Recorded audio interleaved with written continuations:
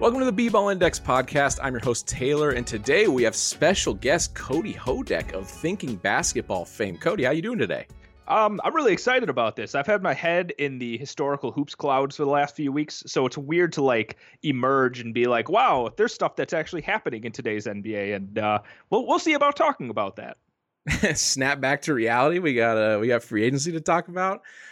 Before we dive into, we're going to cover a bunch of contracts that I thought were really good, contracts not really sure about. The DeAndre Ayton offer sheet to the Pacers actually got signed just a few hours ago. We're going to dive into that. But while I have you, you are the resident Bucks expert, and I had just a few kind of random spitball questions about the Bucks that I've been curious about for honestly years at this point. So I thought you're the man for the job, right? Oh, I'm excited about this. I could make this an hour and a half long Bucks podcast if you wanted. Okay, so we'll start with the fastball here. Middleton, he missed a lot of time, or not a lot. He missed crucial time in the playoffs, and we saw the Bucks offense really struggle. So this is something I'm putting together like a top 50 player ratings for the offseason. And I kind of wanted to get your thoughts on the value of Middleton versus Holiday and maybe who you'd rather have. This is a really difficult question, and it's not because I'm trying to not anger people, but I legitimately don't know if I can make that decision with these three. I know I built it up before this like I was going to make some big proclamation, but honestly, I think they both bring such unique skill sets to the table, especially next to Giannis, that I couldn't pick, because what's really interesting is during the regular season, especially during this past season, Holiday took a step up offensively. I thought that this was Jrue Holiday's best offensive season. Defensively, I think when he ramped it up in the playoffs, he looked like peak Holiday, but I don't think he sustained it like he did in years past. But offensively, when he was a lone guy, when he was out there with Giannis, when he was out there without either Giannis or Middleton, he was like a 2010 per 75 sort of point guard on solid efficiency. But then what happens is you get to the playoffs, and these last two seasons, Holiday's efficiency has dropped significantly. I'm talking a relative true shooting percentage of 10 percentage points. It drops from the regular season to the playoffs. So while Holiday can ramp up his passing and defense in the playoffs, I think Middleton's tough shot making seems to be pretty steady through the regular season and the playoffs. And as you face tougher and tougher competition, he's the kind of guy that's going to really help buoy their offense. So his value doesn't seem to be as good when you're facing lesser opponents, but when you get deeper into the playoffs and you start facing against these better defenses, I think that's when Middleton really starts to shine. And I think that's what showed up in the finals against the Suns last season. So it's kind of that give and take where they both bring these sorts of play styles that the other one really can't replicate. So I can't pick, but I think they're both extremely valuable in this Bucks build. I was doing the player rankings, and I had them literally right next to each other in the ratings. And then at one point I flipped them, and then a week later I flipped them back, and I was like, I'm having Cody on the show. Maybe this will help clarify this, and it did not. Okay. So let me help you a little bit. Okay. Maybe I'll get a little spicy then, just for the people, just for you, Taylor. I'm doing this just for you. But if I were building a team right now and I could only pick one of them to be on my team, I would probably pick Jrue Holiday, because I think he's a little bit more flexible. I think we saw the value of high-level guard defense during the playoffs this season. I know, like I just talked about, his efficiency tanks a lot. And maybe it's because we didn't see Middleton that I don't appreciate him quite as much, but I really appreciate Holiday's passing and defense and the fact that he can guard basically 1 through 3 at a pretty high level and some stretch 4s to a degree. So I think that's super valuable to have from a point guard position. Well, I think I agree with you, because I was doing a 2K fantasy draft last weekend, and I did take Jrue Holiday over Middleton, but I won't be lying if I went back and forth for quite a while. Okay, so next thing I want to talk about the Bucks. Bobby Portis is a player that I remember sitting on the couch, I think maybe 2 years ago with a friend, and I was like, who's that guy? That guy's kind of piquing my interest. And I feel like ever since that day, he's just been improving every season. Give me the quick scouting report on where you see Bobby Portis kind of in the landscape of maybe top 100 players in the league. Oh, wow. I'm definitely not answering that. I wish I had all 100 players mapped out in my head. I'm not, I can't even pretend to throw where Bobby Portis would be, but I think this is maybe kind of a tangent, but I think something that's really interesting is when you talk about improvement, and I know you're part of Basketball Index, and I love the LeBron metric. I look at LeBron the impact metric all the time. And some people will, I'm not saying this is what you do, but people will look at it and see a player's LeBron spiking or declining or something like that and being like, oh, look at how much better this player is. It's because his LeBron has improved, his defensive LeBron, offensive LeBron. But I think it's also really important to look at the context in which players play. And I think Bobby, I think Portis is in as ideal of a situation as he could be as a player. So he is maximizing his like contextual potential to a degree that's like really rare for an NBA player. Like if there's a type of big man that he would need to play next to, it's a guy like Giannis who Portis can space the floor for, maybe play a little bit more flexible defense, but he doesn't have to take like the brunt of the defensive assignment and like the driving work and the rebounding and stuff that Giannis does. Like Giannis covers all that while Bobby is still able to like stretch the floor and stuff. So I think because of that, he's in a great context and he's able to improve pretty much as well as he possibly could right now. Yeah, I think that's a good point. Like him being in like this is pretty much the most optimal fit for him. But he has just been shooting the lights out the last 2 years. He's working with Lethal Shooter. He's got those crazy triangle rims he's working on in the offseason. I don't know if you've seen those. Yeah, there was like, I forgot, there was a video on Twitter where that person just has like these continually unhinged videos of like spiked rims and stuff. And I'm like, what? I hope this is real. I hope every NBA player is doing this, and I hope this makes it to the All-Star game soon.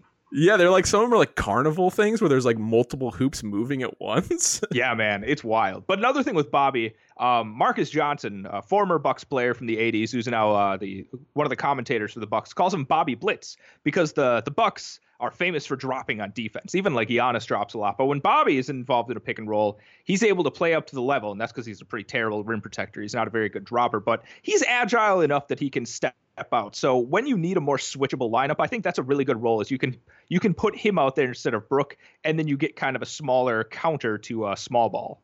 Interesting. Yeah, I did just like a tiny bit of tape study, like not maybe like 8 minutes before this podcast earlier this morning. And I just kind of liked him as a team defender. It seemed like he had pretty good awareness. Yeah, I think that's a key to Budenholzer's system too. He fits really well in there with the drive and kick game, and as long as you try on defense, as long as you're like a physical and active defender, Budenholzer is going to trust you out there. And then just really quick wrapping up the Bucks talk. Javon Carter, guard, bald guy, which makes it easier to. It's a big thing for me is being able to quickly identify players on the court. His on-ball D has like kind of piqued my interest. Do you got anything on him? He should have played more in the playoffs. That's my thing. I think the George Hill minutes should have gone to Carter. And I think especially when the Bucks were maybe floundering a little bit more and they need a little bit more juice, like Carter's just a guy that brings a lot more of that. Hill's a lot more, especially as he's gotten older. He's kind of a more relaxed player, catch and shoot. Obviously a long, rangy defender, but not the defender he used to be when he was with the Pacers. But Carter's one of those guys that's just out there and he's like in attack mode. Like you sick him on someone for like 94 feet and he's just in their face. And I think the issue is that his size kind of holds him back from being an elite level per a point of attack defender, but he's definitely like a little pest when it comes to guarding ball handlers 94 feet. Yeah, I was like, there's some aggression coming off this guy on defense, and I liked it. All right, so that's going to wrap up our Bucks talk. We're going to get into free agency bonanza. We're going to be talking about the deals I like, the deals I didn't like. Quickly, at the top, though, obviously, we got to talk, or actually not quickly, you can get into it as much as you want. DeAndre Ayton signs an offer sheet with the Pacers, 4 years at $33 million average annual value. What is your reaction to that, Cody? I'm pretty tempered right now just because he is restricted. So the Suns, they have 2 days to respond to this, right? I think that's correct. Yeah, I think you're right. Yeah. I think I'm right too. Someone fact check me, get at me, go back in time and make me correct myself on this podcast if I'm incorrect. But I think the Suns still have 2 more days to match that sheet. And I'm really interested to see if they would do, because if they don't, you're just kind of letting Ayton walk. Like that's my reaction is now the ball is in Phoenix's court, so to speak here. Nice. In the sense that like, you can't just give Ayton up for nothing. Like you should at least sign him to be able to trade him. But if that's the case, like why didn't it happen already that they signed and trade him? So I think this is going to be a really interesting 48 hours to see how the Suns are going to respond and to see if they have their high pick, if they're just going to let him walk or if they're going to actually sign him and try and do something with him. That's my first reaction is I'm just going to wait and see what else dominoes from this initial move. Okay, so this just popped into my head. Has there ever been a first overall pick that plays pretty well for 4 years and just leaves in free agency where the team doesn't match the offer sheet.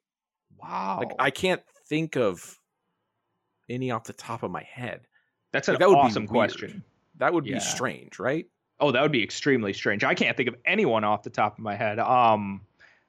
The closest thing I can think of, man, Chris Webber, I think in the 90s. I don't remember exactly what it was. The 90s was a Wild West time for contracts and stuff like that. So it's not like the exact sort of comparison. But I think when we're looking at modern NBA contracts, when it comes to like the exact rookie scales and stuff, I think this would be the first one. For the record, I told this to Cody too behind the scenes. I think I've said this on the podcast. Before 2008, I know nothing about basketball. I know Michael Jordan played and Shaq was pretty good, and that's about it. Oh, that's incredible. So I was just about to say I can make stuff up and just tell you, but then there's going to be an audience that's like, wait a second, this Cody's full of BS. Like after 2008, I know what you're talking about. I know if you're blowing smoke, but before it's I don't know. It's basically like B, there's like AD and BC. It's just BC to me, where I'm like, I don't know, it's the past, the ancient past. Well, you should look up Chris Webber's contract, because I think there was some interesting stuff that was going on there. In general, there were a lot of weird contract stuff, especially in the 90s and 80s and whatever else, was signing these really long contracts and like the Scottie Pippen contract. Yeah, exactly, stuff like that. So. I don't know. I'm in wait and see and not super reacting to Ayton at this point. But if this happens, I guess if it does happen, if it does go to the Pacers, if we're going to talk hypothetically, which we should because that's more fun, I guess my first thing is what happens with Turner. Like, they're not going to keep trying to do this song and dance at this point. Like, if they couldn't get, I mean, I guess Sabonis is basically a 5 on offense. I don't think they want to keep doing the song and dance with a 5 and a 4 with Turner, but I know Ayton's also talked about being able to play the 4. So who knows? I think this would be another opportunity for them to trade Turner. But again, that's something that hasn't happened for the last 4 years when it's been coming up. Yeah, I feel like he's been on the trade block for like before COVID. He was on the trade block. It feels oh my God, yes. Okay, 2 points about Ayton before we move on. One, there's that video where he walks on his hands, which was absolutely insane. Yeah, I was telling Cody before the show, how many 7-footers in the history of the world could walk on their hands? And two, is Ayton, how do I put this, the most versatile finishing big you've ever seen? Wow. Maybe not the most dominant, maybe not the best, but in terms of where he can catch it on the court and finish, I don't think I've ever seen anyone with, like in football, you talk about like catch radius or something like that. Like his finish radius is not only can he stretch it out, but it's at every half step. Like there's no dead zones. You know what I mean? That's really interesting. So I have throughout the season, I called him the best like 10-foot finisher, like within 10 feet. I think I want to credit Zach, wrong Levine. I want to credit Scott Levine for coming up with that, I think a season and a half ago. But I think that's still true.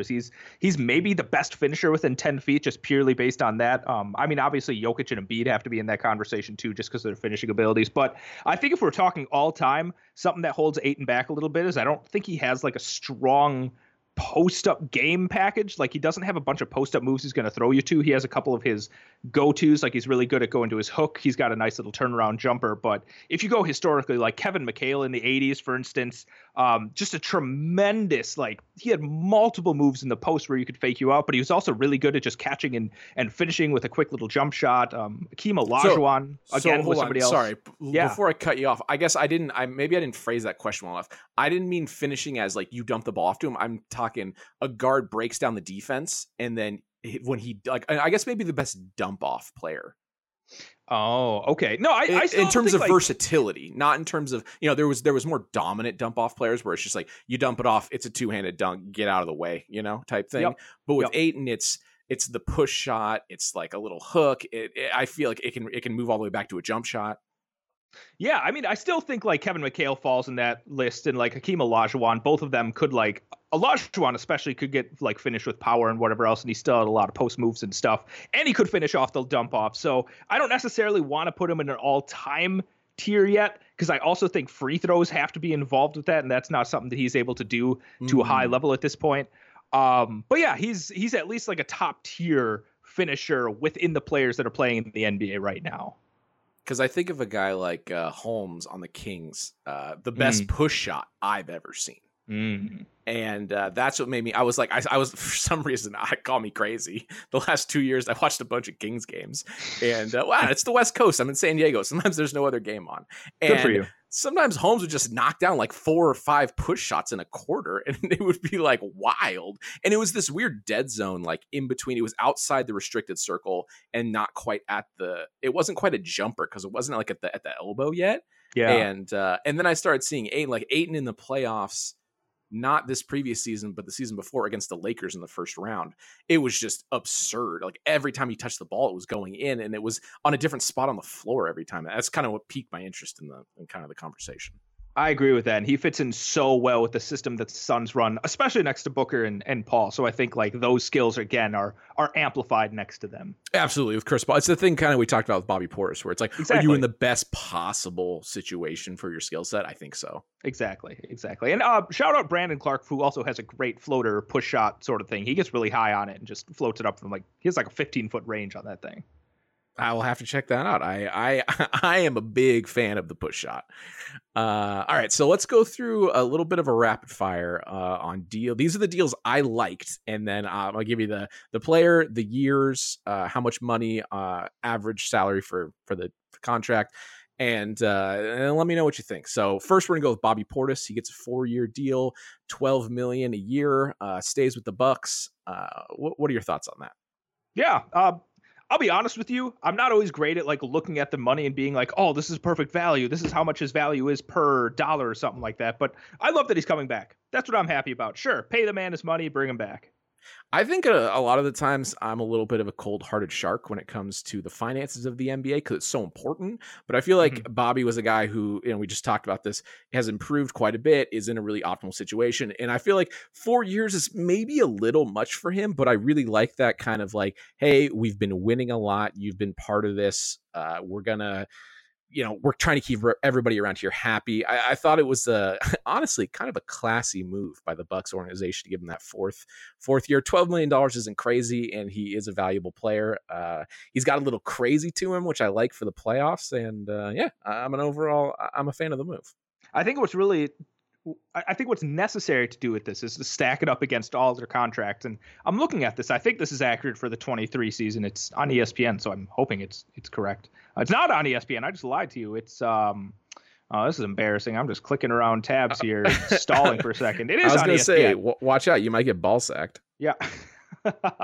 I promise this is not on Ball Sack Sports. But next year it looks like I don't know what he's being paid is around the 100 to 120th biggest contract. So ultimately, do you think he lands in the 100 to 120th player? Sure. So I think in context of everyone else that's signed, that looks like a number I'm okay with. I think if I'm throwing a dart right now, I might get him in like the top 80 players. So it seems like good value. Good. I love it. Moving on, Gary Payton II. He goes to the Blazers on a 3-year, $8 million average salary. And the Blazers have needed like guard defenders for so long. I absolutely love this move. Let me ask you a question. How much draft stuff do you do? Are you a draft guy? I had Chip Jones on from 2 weeks ago, and everything he told me is all I know about the draft. I won't ask you anything about Shaedon Sharpe then, because I also don't do draft stuff, so I have no idea. But when I look at the top 6, so see, I'm looking at Lillard, who I'm hoping is going to be fresh, healthy again, because when he is, he's flirting with a top 10 player in the NBA. So we have Lillard, Simons, Jeremy Grant over there. Josh Hart has signed with them. Yusuf Nurkic, Gary Payton II. It's an interesting top 6. What do you think? And I guess even Shaedon Sharpe for a 7th there. What do you think when I tell you that core of 6-7 guys?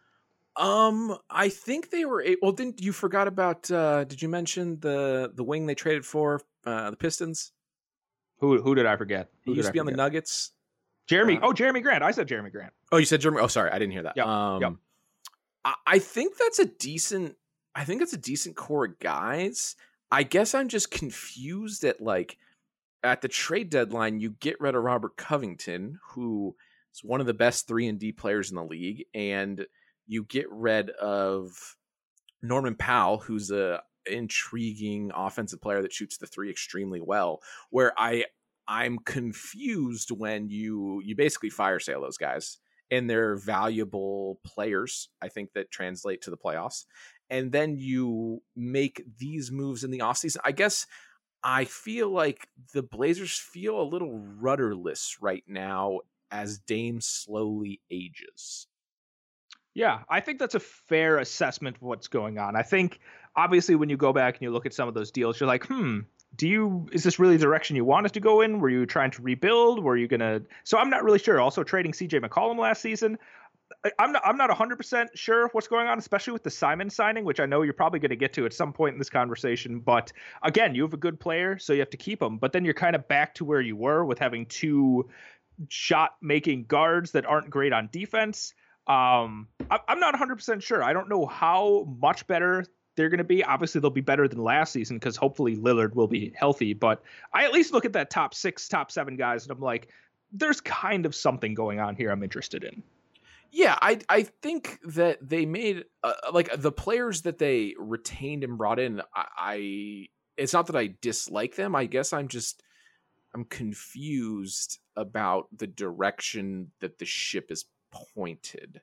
Yeah. But I love the Gary Payton signing because, like you alluded to, for the longest time they had two guards that could score that did not play defense, and they got a guy who was like, you know what I do? I play defense. Yes, he's a great pickup next to Simons and Lillard. Otto Porter Jr., he leaves Golden State. He goes to the Raptors on a super affordable 2-year deal at $6 million a year. And I really like Otto Porter Jr.'s game. He can space. He is okay. So there's this thing in the NBA, right, where they're like, we're just going to play 2 small forwards and it's not going to be a big deal. And sometimes it works and sometimes it doesn't. Otto Porter has some like old man game to him. He's pretty like a thick guy. He's very tough and rebounds super well. And I think there's more ideal fits for that kind of like stretch 4 player or secondary small forward player. And I feel like Otto Porter Jr. fits that perfectly. And the Raptors, I feel like, got an absolute bargain. I'm going to zag on this one a bit. I don't love this. I love Otto Porter Jr. I think there were points in the playoffs, though, especially in the finals, where he was looking, his lack of self-creation looked like he was going to be hurting the Warriors, and I think he lost some of his minutes for that. Even though at some point, did you know he was shooting like above 100% true shooting? Yes, he was shooting of the lights out. Yeah, he was incredible. But here's the thing with the Raptors. I swear that half their roster is what you just described and is what like Otto Porter is. And at this point, like, especially with Fred VanVleet as their main point guard and Gary Trent Jr. being like their 2 guard, like no one on there besides Siakam is a real paint toucher. Like Siakam can sometimes fall in love with his mid-range ball a little bit. And no one else there is like someone that's going to like drive in, draw the defense, kick out and whatever else. And I love this kind of pickup if you have guys that are able to do that. So I hope at some point the Raptors are able to pick up somebody that can kind of, get 2 feet in the paint, can break down defense, can start the dominoes falling, whatever platitude you want to use for creation. So that's how I feel. I love the player, but in this context, I'm like, man, I would have rather seen you in a different context. I think those are very good points. I guess I was more thinking about in isolation, getting a player with that skill set at that price. I really liked a lot. I think you're absolutely right. I've never really thought about that further. I'm going to be honest. I watched 0 Raptor games last year. Fair enough. That's fair. Hey, I'm going to be honest with you. I think that lack of paint touching is that is a problem with that team that I think I'm going to fixate on for a few weeks. Yeah, I think that's definitely something they should be fixating on at this point. And obviously a lot of their building is in flux with this Kevin Durant conversation just looming over them. And obviously Kevin Durant fixes a lot of things. Not that they need a lot of fixing. It's just I think that's the kind of player they should be looking for as a paint-touching guard of some sort. That makes sense. Moving on, Kyle Anderson, 2 years at $9 million. Oh, I feel like I should maybe recap this, like the salary, just because it is sort of hard. So basically, like in my eyes, tell me if you. I know you said you're not a big salary guy, but in my eyes, if you're getting paid under $10 million a year, you're just a role player. If you're over $10 million, you're like a starter in minutes, right, or in role. And then when you start getting to like 25 million plus, that's where you start getting to like the real needle movers of the league. Yeah, that sounds like a nice little heuristic for sure. Yeah, just like try to simplify it. But Kyle Anderson, 2 years at $9 million, not a super long contract. He's going to the Timberwolves. He leaves Memphis. I feel like he's just a good glue guy. He gives you, I feel like, a lot of roster flexibility of how you want to send lineups out because he can play the four, and just kind of give you a little bit of everything. What I really like about him going to the Wolves is I think you can play him next to either Gobert or Cat. I think his fit is better next to Towns than with Gobert, just because I think, we saw in the playoffs teams kind of dared Anderson to shoot a little bit more, and he's not really comfortable taking a bunch of wide open shots. So next to Towns, that's not as much of a problem. But, this is a flexible defender that, Gobert hasn't had a lot of flexible defenders in the last couple of years next to him. And yeah, you're absolutely right. He can fit into a lot of different builds. So there might even be a lineup where he plays next to Towns and Gobert. So that sort of flexibility is perfect with what the Timberwolves are doing. Did you ever see that? Was it in China? The robot that could shoot threes? Yeah, it's crazy. Did you see someone compare Kyle Anderson's shot to that robot on Twitter? Because it's like uncanny. It's like the same exact thing. Oh, that's awesome. I think they've moved at the same pace too. Yeah, it was, there's a lot of complaining on Twitter, but every once in a while you get something like that, and it makes me pretty happy. Next up, Dante DiVincenzo is a player I really like a lot. He got a 2 years, super small contract, 2 years, 4.5 million annual value, going to the Warriors. Basically, I think replacing Gary Payton as that on-ball defensive guard. He was, I guess you know about this guy because he's on the Bucks. I really liked him a lot, and then he got injured and then kind of came back last year and struggled a little bit. But I think the Warriors, because they're spending so much money on their other players, I feel like at $4.5 million for a player like Dante, I like it. Yeah, I was pretty sad with the Bucks getting rid of him, especially for getting Ibaka, who really didn't play any meaningful minutes in the playoffs. So that one still kind of hurts. Something that really helps with DiVincenzo, he's a great shooter. I think he's a better shooter than Gary Payton. Defensively, he's not even in the same stratosphere, and that's very few players are even in the same stratosphere as Gary Payton. But he can play at the point of attack, and he's a physical defender. He's just not going to be quite the wrecking baller, be able to play up and guard someone like Jason Tatum as well as Gary Payton did. But I think as somebody that you can spread the floor with, can make some pretty basic decisions. I think he's solid. He's okay off the bounce, but I think something that's going to stand out now that he's more on a national stage. I mean, I guess I don't know how much more national he'll need to be than on the championship winning team last year, but he's not a great finisher. It's kind of shocking his lack of English on his shot. Like sometimes he'll go up with a shot and it'll just smash against the backboard. I'm like, man, you could have done that a little bit softer. So that's my complaint about him offensively. But shooting wise, being able to play a 2, maybe a super small 3, yeah, that's great. I love this pickup for them. I kind of feel like he's GB2 is more of like all NBA defender, and Dante DiVincenzo is just like a positive defender is kind of how I look at it. Yeah, I like that. JaVale McGee going to the Mavericks, leaving the Suns, 3 years at $6 million a year. I feel like I feel like he's always been one of the better bargains. It feels like he's a free agent every other year. And I'm really excited to see him as a lob threat for Luka because he is one of the best in the league at it. And Luka is a literal wizard. I don't know what his minutes are going to look like though, because I look at this team and they still have Dwight Powell. They still have Maxi Kleber. They just got Christian Wood. That's 4 big men. And I don't know where JaVale McGee fits into those minutes. Is this backup just in case Christian Wood isn't able to play in certain spots in the playoffs? But then again, JaVale McGee is not super flexible. So yeah, in a vacuum, this is again another sort of player that I really like seeing on teams, especially high level teams, because he's shown with the Warriors, at least when he was in their championship runs, that he's a very valuable role-playing center. But again, there's kind of a logjam at that position for the Mavericks. So sure, I think he'll look interesting in his minutes, but I really don't know how many minutes he'll get. And I don't know if I'm making too big of a deal out of a guy making $6 million a year.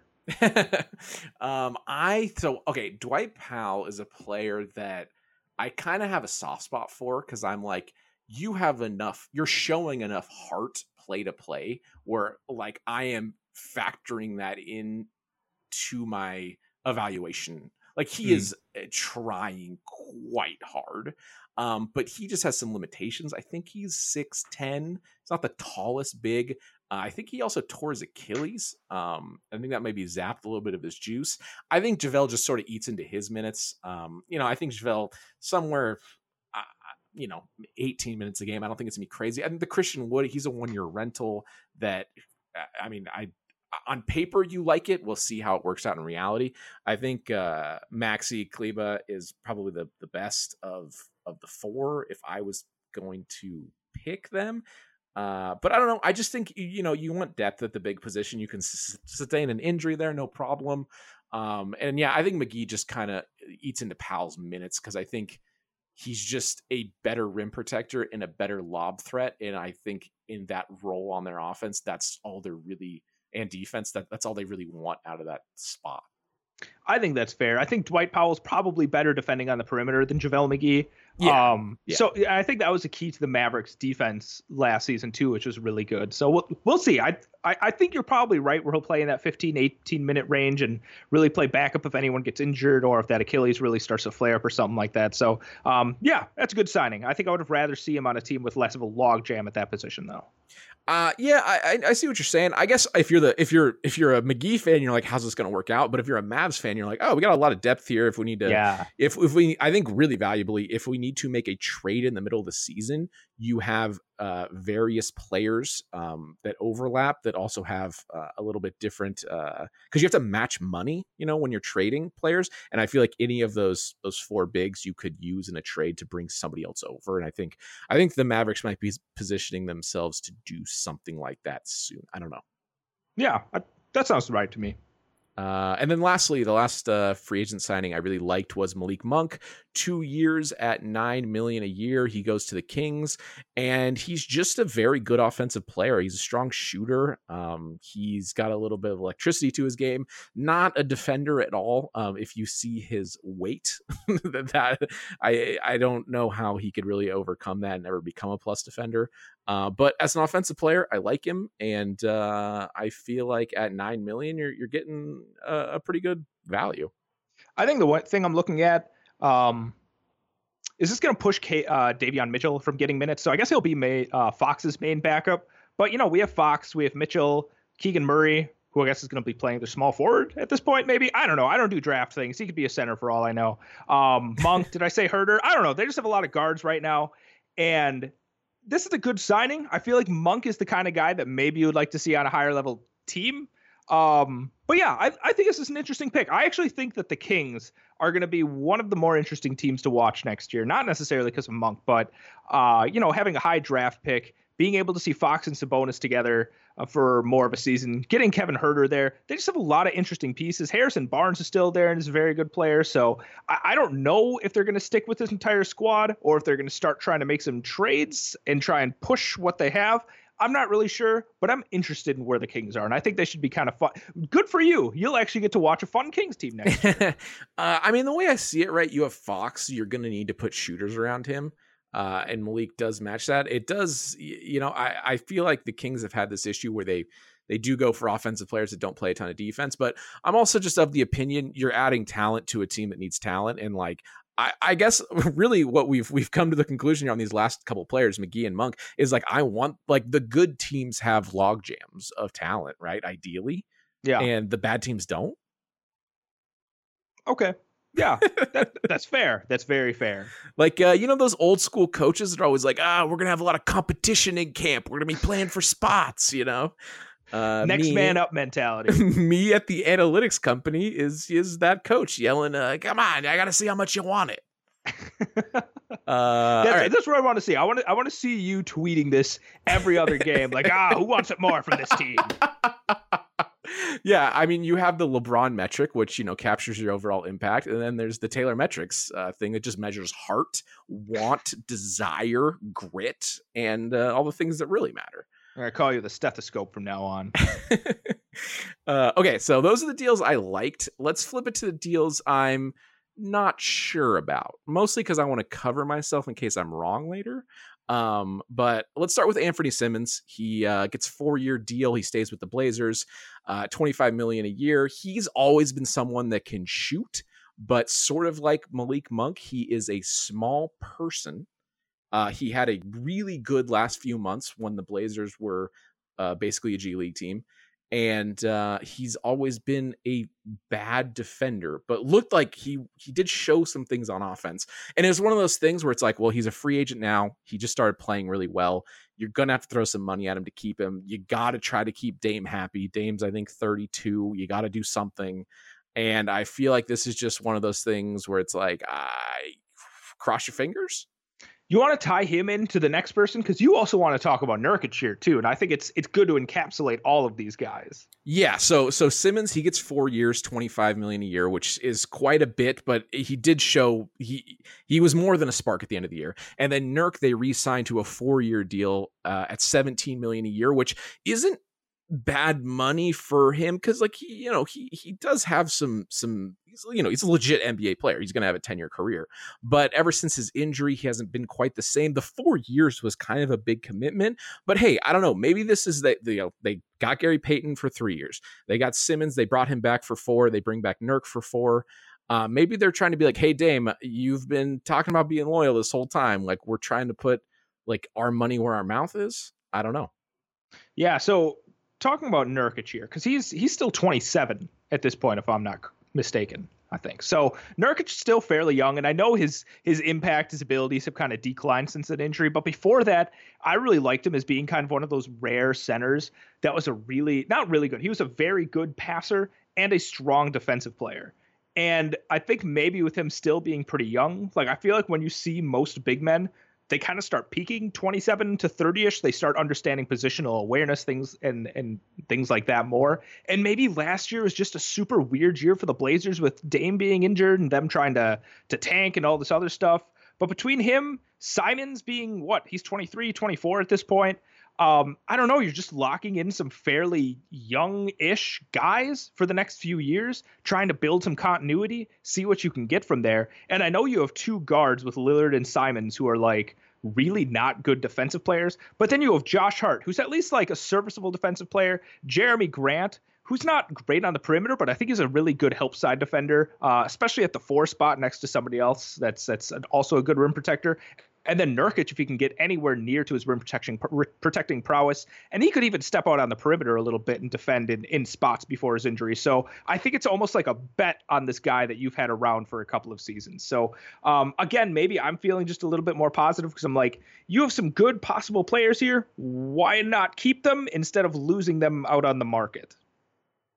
I think that's understandable, and it's not like this is not a bad. Like, these are players that are going to be rostered on any team. It's not like we're at the bottom of the barrel here. I guess it's kind of the thing with like the Pacers right now, where it's just like they just signed Ayton to an offer sheet, and I'm like, which way are you going? Are you going west, east, or west? Yeah, I think that's fair. Like the rudderlessness, I think that's something that you said earlier. I think that's a good way to describe the last couple seasons of moves for them. All right, next contract, DeAndre Jordan gets a 1-year, basically vet minimum with the Nuggets. How is he rostered, Cody? Man, like Doc Rivers stopped playing him, and yeah, I don't know what to say. I don't know what to say about this one. Like, there's no juice left in the juice box. You can keep squeezing. There's nothing in there. I mean, if you want to like find somebody that's diametrically opposed to what Jokic does on the court, including like how good Jokic is, like, sure. Like, yeah, Jordan does all of that really well. And like theoretical Jordan is good. 6 years ago, Jordan, but like, man, I feel bad. Like, there's still moments where you're like, wow, he's big. He can rebound. He can rim protect. But I don't know. I think there's other directions this team could have gone here. All right, you ready? I'm putting my tinfoil cap on. So plus minus is a big part of the analytics community, right? Oh, I love where you're going with this. Keep going. And Jokic has won back-to-back MVPs, right? And keep going. He has been buoyed by very, very strong analytics numbers. Yep. So if you are the Denver Nuggets and you say, hey, we got 15 guys on this team, they're not all going to play, right? If we could maybe add someone to get some spot minutes here or there to possibly drive up Joker's plus minus, because I mean, you have Joker out there maybe getting a triple double in 3 quarters. Wow. You throw DeAndre Jordan out there in the 4th quarter, and you might be able to trick maybe a few all-in-one stats. Listen, folks. Listen. Basketball Index right now is telling you that Jokic is the fake impact guy. That's not me saying that. This is Basketball Index saying this. That's Basketball Index saying that. That was not Cody Houdeck. Taylor No, that. I'm not saying it's fake, but I'm just saying if one were to try to maybe cheat the system, it will not work. No, actually, here's the thing. It will not work on LeBron because we have luck adjusted plus minus. So not so much me. I was more throwing mud at maybe some of the other all-in-one metrics. I love that. That's excellent. That is a wonderful, wonderful conspiracy theory. Yeah, I think it's a good one. Do you want to hear a couple other conspiracy theories I got? Oh, please. Okay, so they have to do with the NBA. No, nothing. Not at all. So Bitcoin, right? Nobody knows who created Bitcoin, right? Sure. Okay. Do you remember Coco the gorilla that knew sign language? No. So Coco was this gorilla. It knew sign language. It had a pet cat. It was friends with Robin Williams, right? So what I'm thinking here is, Planet of the Apes, right? So the gorillas, they get super intelligent. They got to take over the world. You can't take over the world without money. So I think Coco the gorilla started Bitcoin. So we would all get really excited about it, invest in it. Then when the gorillas are ready to take over, they take the super intelligent monkey gas. And then Coco has the original Bitcoin wallet, right? Which has, people estimate thousands, if not tens of thousands of Bitcoin. And I think that's how the Planet of the Apes revolution is funded.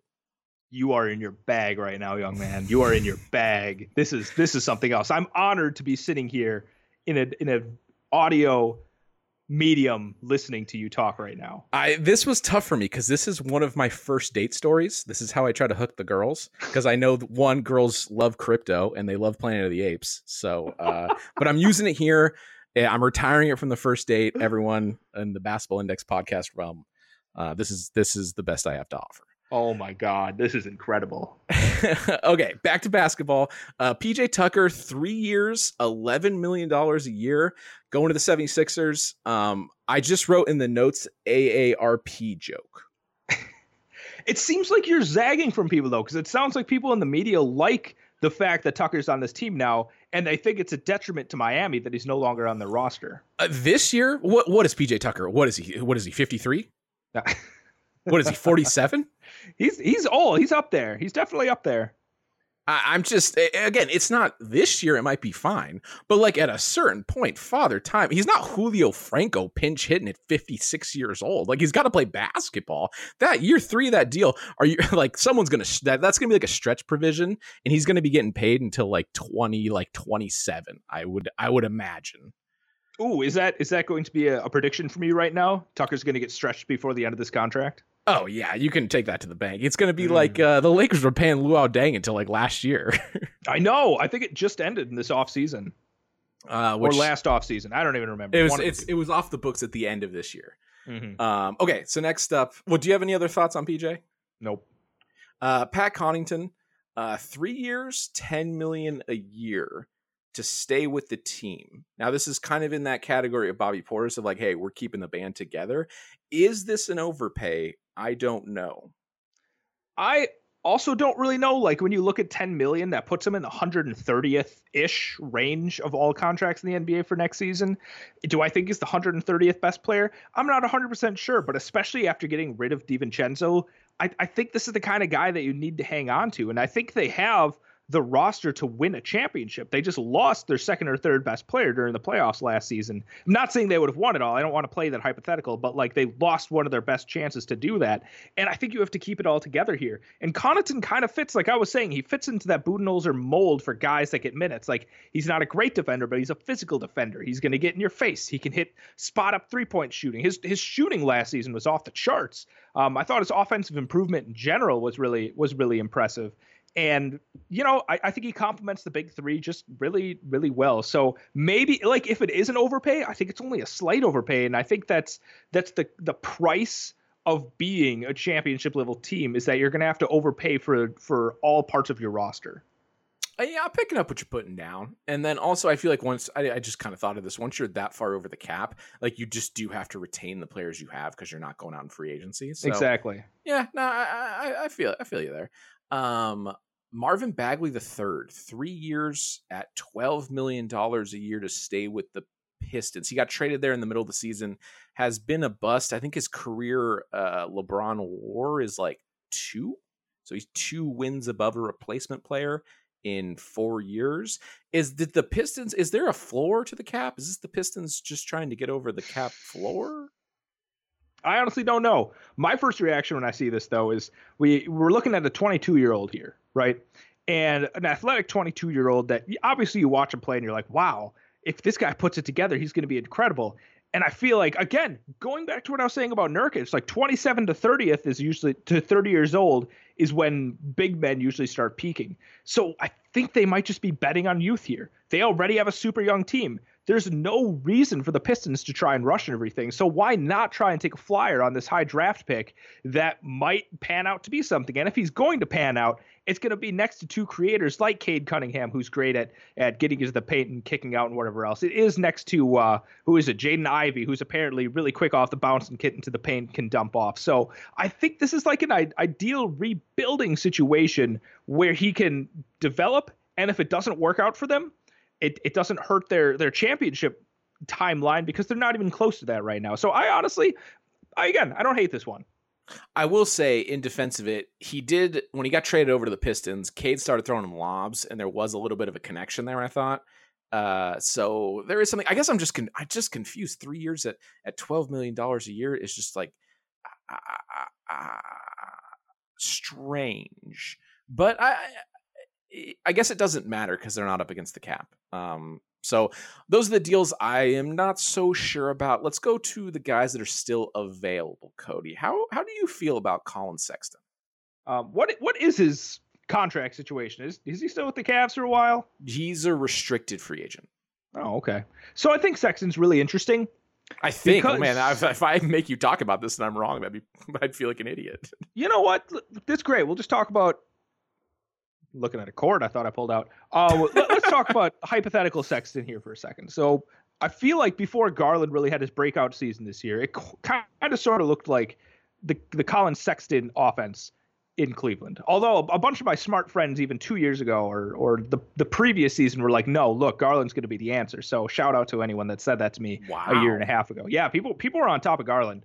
So I think the key is like, what will he look like coming back and fitting into a Garland-centric offense? Because this is an offense that didn't quite crack even like league average with Garland out there. And when you have somebody that has the shooting prowess of Sexton, maybe that works out offensively. And I know all of a sudden we have two not great defensive players. Like Garland is very clearly a negative on defense. Sexton is a negative on defense. But then you have 2 just top tier defensive bigs in Mobley and Allen. So I think that's a really fun push and pull. It's like, can we counter these smaller guards with these just massive big men that are able to switch around, protect the rim and things like that? So I think that's the interesting direction that they would be going if the Cavs end up keeping Colin Sexton. We also got Isaac Okoro and Dean Wade, who have pretty strong D LeBron numbers. So there's a couple defenders on that team. Last year their defense was pretty nasty. Sexton's a guy I did watch some tape on, and I was like, wow, I was pretty impressed.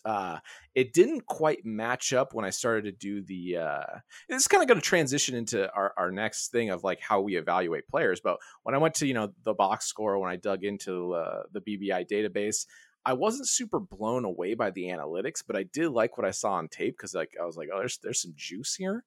So I don't know. He's like one of those guys where you ever in fantasy football or anything like that, you're just like, I'll let someone else draft them because I'm just not sure enough to commit. See, I do a lot of all-time drafts, and I feel that about a lot of players. But, I have smart people in my life that are really big Sexton fans. So I'm going to listen to them for right now, and I'm going to say I think it would be interesting if they brought him back. All right. Okay, so here's a player that I will not stop talking about. Campazzo. He was the backup guard on the Nuggets. Didn't have a great year this year. But am I crazy, Cody? Am I crazy? This is an inexpensive guard that is probably a slight positive on defense as far as guards go. D. LeBron likes him. He's got some playmaking. He's a little dirty. And here's the thing, you guys talk about this all the time on the Thinking Basketball podcast. You talk about floor raisers versus what's the ceiling raisers. Ceiling raisers, right? I think Campazzo's floor raising is basically non-existent. Like you put him on the Pistons, he's doing nothing because he's not much of a scorer. But on a very high-end team, I think this is a backup guard. I like him a lot. If I was any team in the NBA that had playoff aspirations, he seems like probably a vet min guard that like could play 15 to 20 minutes. I think give you a little something. I'm going to level with you here. I strongly disagree. All right. This is a player. I went back and I looked at my notes from Nuggets games I watched. And there's times like I would start off with some games and I'd be like, oh, Campazzo's interesting. Like he throws some nice passes once in a while. He's a dog on defense. He gets into people. He gets physical. And then I just keep watching and I'm like, what is this guy doing? Like, I just feel like he detracted from so many different places. And I think it can really stand out because he has some highlight passes. He has highlight defensive plays. But at the end of the day, like defensively, I think it looks nice because of the number of deflections he can get and steals and things like that. But he is so small. He gets murdered in the paint. He can't offer any kind of protection above anyone that's above like a point guard. And offensively, like he can more or less just be ignored and doesn't really offer true creation for everyone. So I think his really best skill is the fact that he has really good hands. Like he can dig at players in the post and get the ball. Once again, can throw a fancy pass, but ultimately I don't think this is a guy that has much utility on most good NBA teams. Okay, utility, no. Like you're 100% right. There's times where he gets switched on to like someone that is 6'9". It's game over. You might as well start walking the other way on the court, right? And that does happen. But for a vet min guy that's going to play 17 minutes of like really bring the juice, a little bit of playmaking, like, you know, we talk about like secondary playmakers. He's like your fourth airy playmaker, right? Like you maybe, you know, you need to change the game up third quarter. You need to make a run. You get him in the game for a 6-minute spurt. He runs into someone. He gets under somebody's skin. He gets a deflection. Again, this is for a vet min guy. I'm willing to go down with the Campazzo ship. I'm a fan. I'm going to let you. I'll sell you all my stock right now. You can take all of it. All of it. All right. Lastly, the thing I wanted to get to on this was, you know, we went through a bunch of players, right? We obviously really like the NBA. I'm in the basketball index database all the time. I think watching film is pretty fun. Watching games is pretty fun. Cody, when a player is brought to your attention, right? When someone is either, you know, me and you having a conversation before the show, or you see a nice clip on Twitter, what is your kind of philosophy on the evaluation process of like how you're going to figure out how you feel about a guy? I think this is a really interesting question because there's only like every rookie that's going to be coming into the NBA, I'm going to basically be starting from scratch. I know almost nothing about any of the rookies that are coming in. But if someone like brings up somebody, let's say somebody that's been in the league for 3 years, 2 years, 4 years, whatever else, it's very unlikely that I have no opinions about them already. So it's all about like updating my priors on them, right? So I go into it and I generally just like watch games. I'll take really deep notes on like certain games just so I can get a sense for most teams. And, you know, after a while, somebody might stand out because I'm like, oh, that was an interesting play. Like you were able to attack off this secondary action, make this really nice creation, this really nice pass or something like that. Is this something you can replicate? And so then I'll watch and see if they can replicate some of these things that I think are really high value plays that they make. And if they don't keep doing those things, then I kind of back off. And I'm like, okay, so maybe you don't have that, but maybe you have the potential to do that. So I think that's it. It's just kind of like scanning a lot of the NBA, seeing who has these plays that stand out to me. And then, you know, I'll play around. I always like playing around with my spreadsheets too. I play around with Basketball Index quite a bit. See if they're highly ranked in anything in the leaderboards when it comes to defense, shooting, driving, et cetera, et cetera, et cetera. So I think it's just kind of like, it's hard to boil it down and be like, this is my exact process, but it's just kind of like immersing myself in the film and data and see if anything starts popping out to me. Yeah, I think I really like what you said about like, you're looking for someone doing something that they can replicate. I feel like that's probably the most important thing when I'm watching, just watching a game. I'm a big Laker fan, so I'll just be watching them play whoever, right? And I'll see someone do something and I'll be like, okay. And like, if it's something I can kind of make a bullet point of, and then I'll be like, how many more bullet points in my head? I actually don't take notes. I've heard you talk about taking notes while watching games, and I've thought about doing it, but I never have. I don't know. Maybe I'll give it a shot next year. But that thing of like, do you replicate doing, basic things, or, it's like, okay, is this person hitting threes? Is this person like, are they going to the post multiple times to this player? And is it coming out, coming away with points? And then I think the thing that's really hard for me is if there's a player like Alex Caruso was someone for me where like, there's so many times where he's just flying around doing something where like, do you remember the really famous putback dunk he had? He was in the corner, somebody shoots a three and misses, he comes in, he throws it down, and LeBron like can't wrap his head around what you just saw. It doesn't come to mind. I don't know. Okay, this was a pretty famous play, and it was on SportsCenter a lot because it was the Lakers. I'll send it to you. It's one of my favorite plays. Whereas one of those things where it's like that, I don't think you can replicate that, but you do enough random things that makes the announcer say your name, and all of a sudden that's like another way I feel like that's like harder to quantify. That's something I'm kind of looking for. Of like, are you just like making something happen every once in a while? But then when I'm not watching the games, I have like I have the bullet points typed out here of like, this is what I do, right? So first thing, like you go to Basketball Reference and you're like, all right, does this person score over or under 10 points a game? Like just to get a feel of, you could look at things like usage rating or things like that, but I just want to know like really the basics here. And then I go through the box score and just look for like any anomalies, right? Like, is there like a double digit assists? Is this person averaging like 4 offensive rebounds a game? Is something weird happening? And then once I kind of just get like the basics of like, how many years this guy's been in the league, just basically what he does for the team in terms of like, scoring, things like that. Look at like True Shooting Plus to see what his efficiency is. And then I go to the BBI player profiles, and same thing with just more granular look where it's like, all right, you can look at, things like on-ball defense, things like offensive rebounding talent. And again, just looking for things that pop, like things they're really good at or really bad at, where it's like, all right, maybe this guy doesn't, like Ben Simmons, where it's like, it's an easy one. It's like, okay, so he doesn't shoot threes. That's something we can just cross off in our head, right? And then at Basketball Index, it's like, okay, what's the passing creation volume? Is that like 90th percentile or higher? Like that's something to take note of. And then after that, I go to the BBI leaderboards, just look at career LeBron, career LeBron WAR, and just sort of be like, well, what is this person's like impact value? And then after that, I might look for some specialty things like we have 3-point talent, which takes into account like your creation, what you're shooting over or under expected, kind of bakes that all into like 3-point shot difficulty, your finishing, on-ball defense, depending on what position you are. And then after that, I will either go and watch tape of that player if I have free time, or if not, I'll just kind of put all those cliff notes away in my head.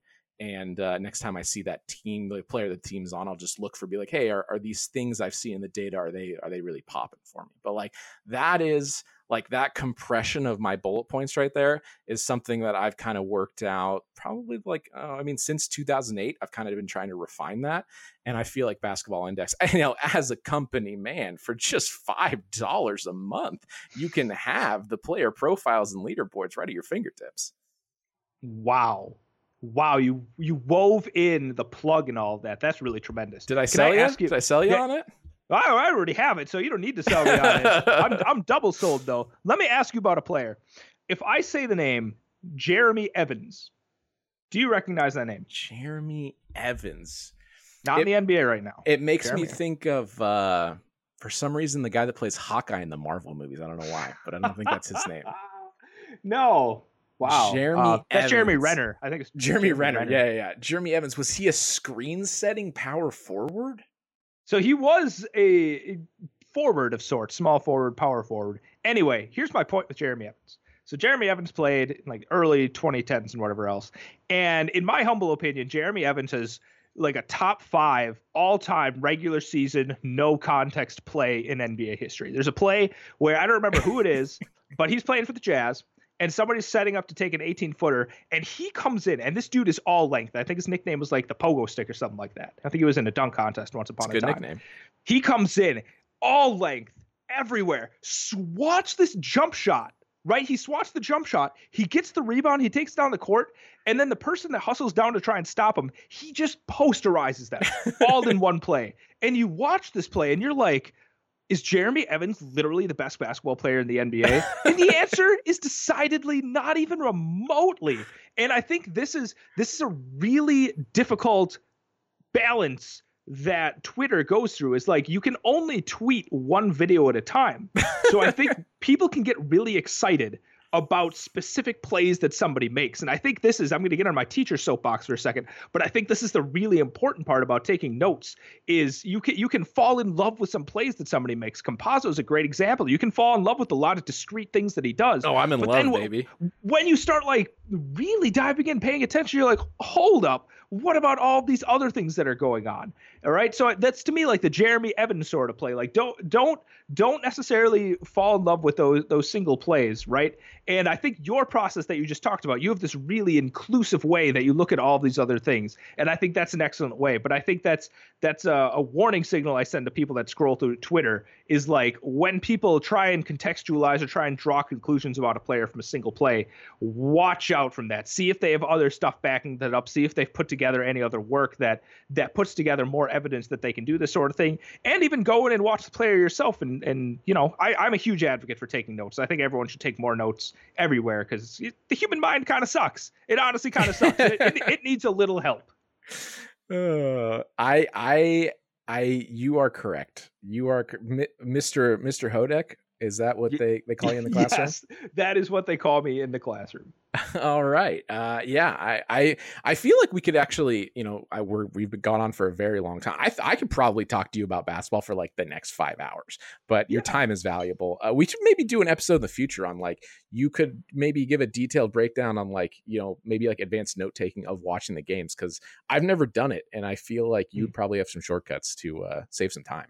You know, I think the interesting thing about note taking that too is like I never want to be too prescriptive about it. And that's a thing that like teachers even fall into this trap where they kind of be like, this is the best note taking style. But the best note taking style is like the best fitness style, which is like the best diet style. It's the one that you're going to adhere to and the one that you're going to follow the best. So it's more like, here's some places you can go, here's some templates, but you kind of have to make it in the way that you are going to make sense of. So I'd happily talk about my process more, but I don't want anyone to think that I'm going to stand like on top of a mountain and be like, this is the only way to take notes. Because I have other very smart people I talk to in my life who are like, yeah, I take notes completely different. And I'm like, great, that's awesome for you.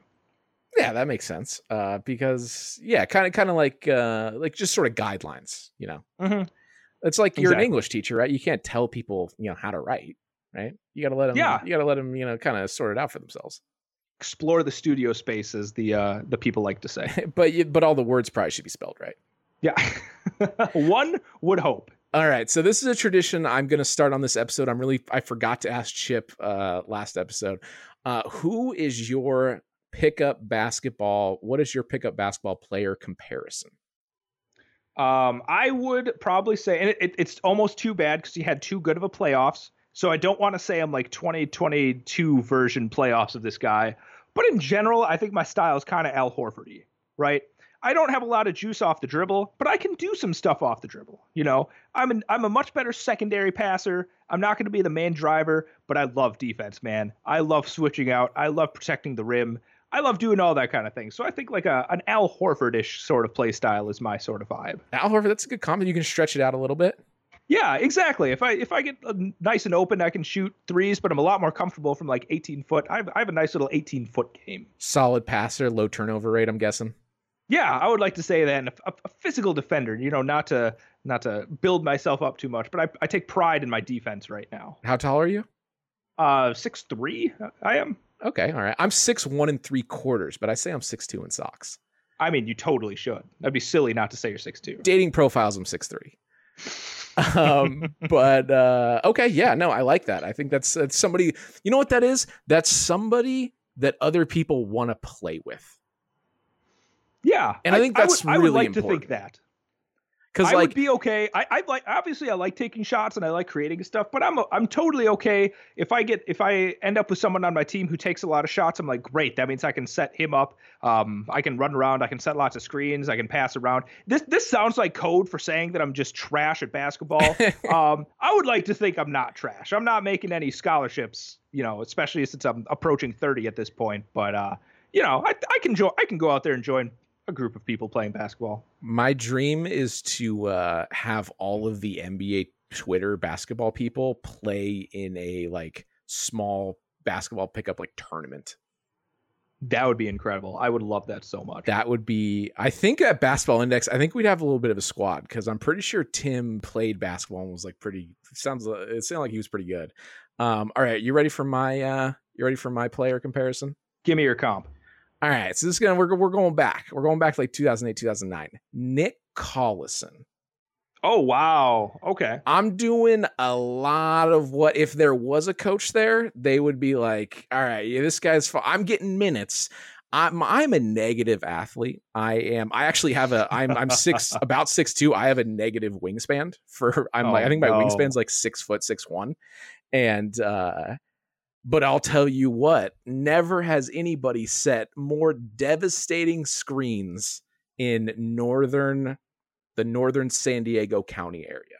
You are getting absolutely stonewalled by me. Oh, do I got a shooter on my team? Because like he's flaring out to the 3-point line, and that's the key to setting screens. You got to sneak up on guys. They don't even know you're there, and then boom, setting a lot of screens, getting a few putbacks, and just generally. Oh, does this person need to reset their dribble? Give it to me. I'll give it to you right back. Okay. I'm a master at that. I'm at the post, I'm at the elbow. Oh, you need your dribble back? Just give it to me right back. I know where the ball needs to go. This is good. I like that comp. I like the honesty of saying you're like Nick Collison. Yeah, and especially like every once in a while, this has not happened very often, but like be like, somebody rocked the rim at this pickup game. That's when I just go home. I'm not in that. It's happened a few times. Doesn't happen a lot in San Diego. Happened a few times, and I was like, all right, time to head out. I don't need to get hurt. Not to get a little too braggy, but I do have 2 in-game dunks to my name. Oh, do you? That, sir, is impressive. It's been a few years since I've rocked a rim in a game though, but if the wind is right, maybe I could do it in an empty gym right now. Okay, all right. Also, if you could take charges and pick up, I wouldn't be Kyle Lowry, but I think I could get somebody every once in a while. Oh, don't do that. Don't be that guy. Oh no, I'm not doing it. I'm saying if we lived in a parallel universe and you could take charges, I think I could sneak one in every once in a while.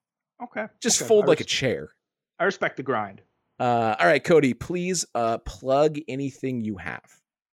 Yeah, for sure. So the main thing, I'm over on Thinking Basketball. Ben does all the YouTube podcasting stuff. I'm kind of like I like to say I'm the Draymond Green to a Steph Curry on the podcast in there. I try and set them up as much as I can, try and do the fundamental things as much as I can. And then on my own, I have a Patreon. It's just patreon.com/Cody Houdeck. I do a weekly solo pod there. I'm up to like 35 episodes at this point. A lot of historical stuff, a lot of random team building kinds of things. And then I have a lot of my my game notes from the seasons. I think I ended up with about 75 games, not full games necessary, but I have 75 games that I took notes on and posted on Patreon from last season, including at least some notes from every game in the finals. So yeah, that's where you can find a lot of my stuff is over on Patreon, and the rest of it's on Thinking Basketball.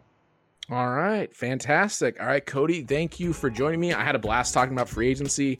My name is Taylor, and we'll see you on next week's episode of the Basketball Index podcast.